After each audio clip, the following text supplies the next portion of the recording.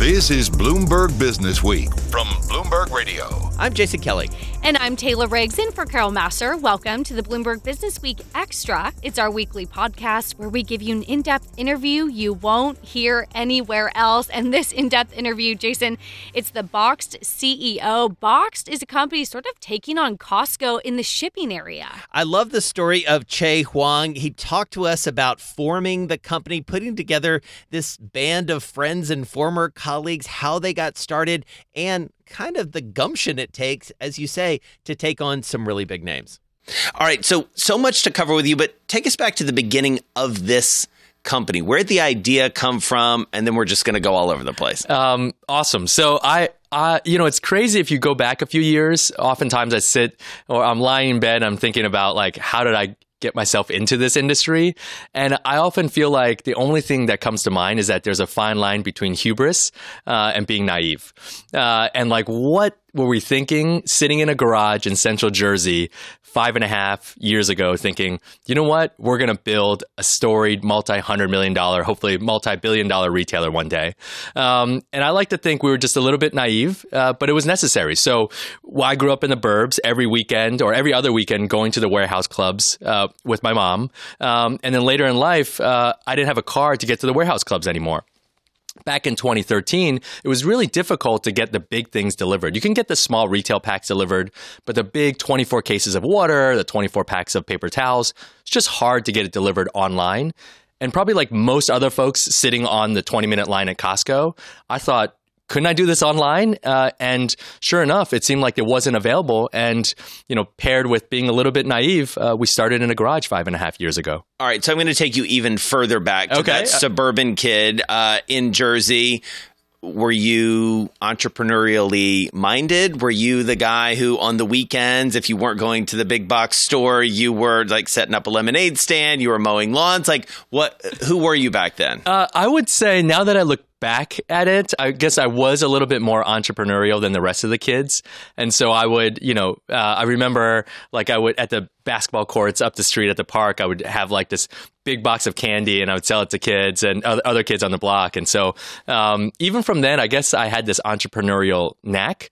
But I never really pursued it throughout college or throughout kind of the early years of my professional life. And it came back in a strong way. So you're in line at Costco and you come up with this idea, and as all good stories start, you're in the basement in the suburbs in New Jersey. Walk us through what those 5.5 years are like, how you start the idea, every year of sort of the struggles, the ups and downs. I think people who interview or listen or talk to entrepreneurs are really fascinated by really the process that seems so difficult from an outsider. And it is difficult. I think sometimes in the press, you just see it being so easy. It's like overnight success and like multi-billion dollar company, they woke up and they did it. But looking back, I often think of it as kind of that scene from Old School with Will Ferrell where he's in that debate and he says a lot of stuff and he wakes up, he's like, I blacked out what happened. Even as I sit here right now, it kind of feels like that, because if you rewind back 5.5 years ago, sitting in a garage saying we're going to do that and saying, okay, we're open for business and not getting a single order that day, it's really tough. But I'd like to think that faith in that the original idea and the original opportunity is really what carried me and the rest of the founding team throughout these years. So let's talk about that How did the team get put together? How did you guys know each other? Oh, my gosh. I was so out of the 4 co-founders, me included, one I met as an intern over 10 years ago. One was the first person that I got detention with in 6th grade. So we had met that day in first day of 6th grade.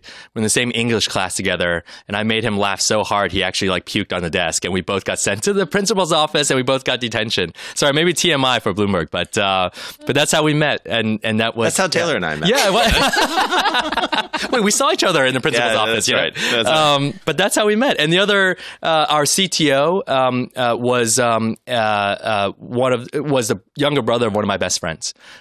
So in this weird way, we kind of had known each other for so long that there's that inherent trust, even though on the weekends we don't really hang out anymore. So you were mentioning what kind of changes over time. What I found is that the co-founding team, the trust is deeper than ever, but the kind of surface level, let's go hang out, like let's have that is no longer the case. We all have our different lives. But even though that went away, the most fascinating thing is that deep down trust is even deeper.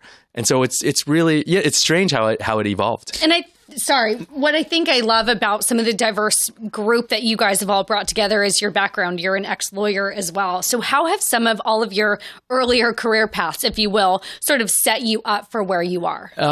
We come from such strange backgrounds in the sense that very eclectic backgrounds. So two of the co-founders we met at a law firm, interns at a law firm. One was a programmer at a big financial firm. One was a consultant at Goldman for many years. Ironically, he's our head creative guy now. So, they really beat the creativity out of him there. So now because I'm not sure if they teach you Photoshop at Goldman, but I think that's part of it. But yeah, we come from different backgrounds, but I think the thing that really ties it all together would probably be that we were all professionals and still remember the recession, the big recession in 2008. All right. So let's talk about the big idea because, you alluded to this at the beginning. You talked about your own history with, warehouse clubs and things like that. But even 5.5 years ago, retail was not something where people were charging in and saying, where the future is?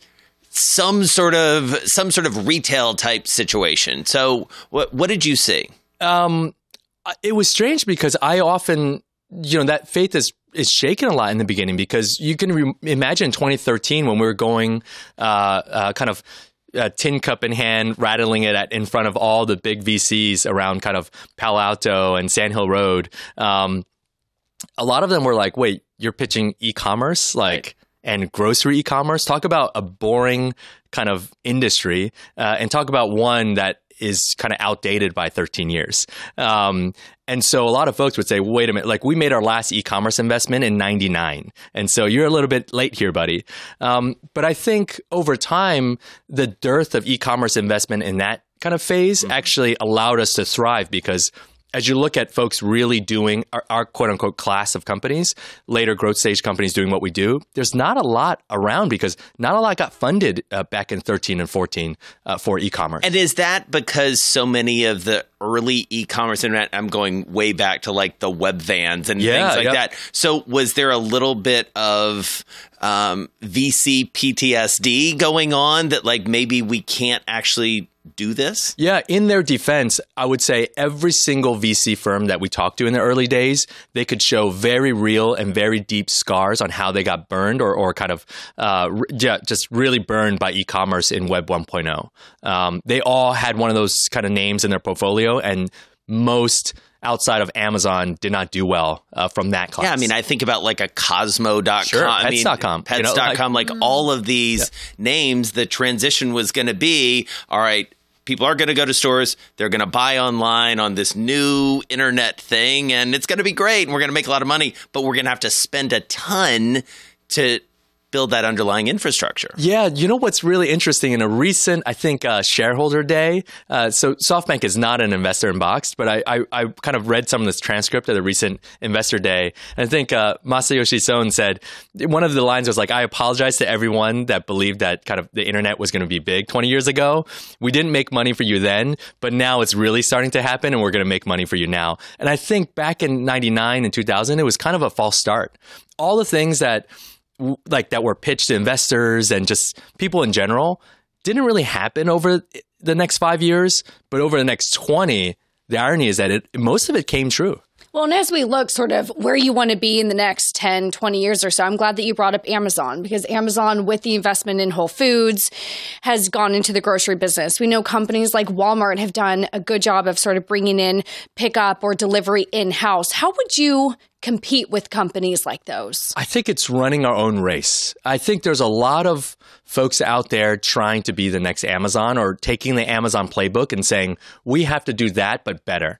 Well, the reality is, it's a really great company. The scary thing is that Amazon is at massive scale, yet they still move at the speed of a company probably, our size or smaller. And so if we try to run any of the race in a similar way to them, you're just playing for second, if not third, fourth, fifth, sixth in that race. And so for us, differentiating with just carrying the wholesale packs, limited SKUs so we can concentrate our volumes, shipping 8 to 10 items per order, having a big B2B business, all those things contribute to how we're ever so different from them, even though we sell Oreo cookies and they sell Oreo cookies. And so how do you segment out that customer? How do you identify that person who is going to Costco, presumably, and not necessarily going to Walmart? I mean, I think about myself, like, we go to Costco, we live in the burbs, we go to Costco, we don't go to Walmart. And so, but how do you figure out who I am, essentially? So just simply because, one, it's like, because we're not the everything store, that's a very, very kind of overt decision for us not to try to be the everything store. We know, simply by you coming to the site, the fact that we're limited SKU, large format, you're more of the shopper that's going into a Costco or, say, a Sam's Club rather than the Walmart next door. The reality is, in the offline world, retail's all about location, but Sam's Club shares the same parking lot as Walmart in 70% of their locations, and folks self-select every day. So we want those folks, exactly like you said, that are self-selecting into a Sam's, even though you have to pay the membership fee, versus the Walmart. Same brand, similar savings, but that Sam's customer is buying for their business, buying for their big family, or buying for events, and that's the customer we want. That's probably not so well served by Amazon. So how do you build this team? It's highly competitive out there for talent, I would think. You're here in New York City, which has become something of a tech hub in a lot of ways. How do you scale this thing?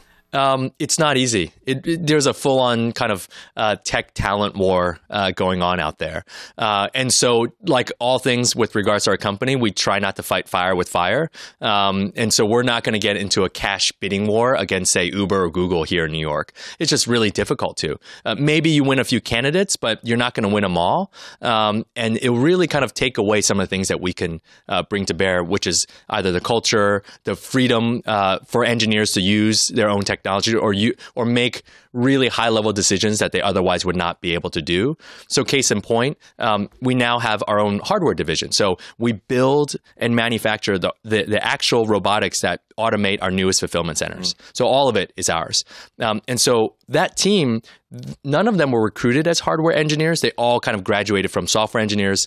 Some of them were trained in EE and graduated into the hardware division. And so when you're able to kind of allow folks freedom like that, they might, if they make enough, but maybe they will forego that top 1% of that salary to say, okay, I'd rather just like my life rather than maximize every last kind of cash dollar. That was Box CEO Chieh Huang.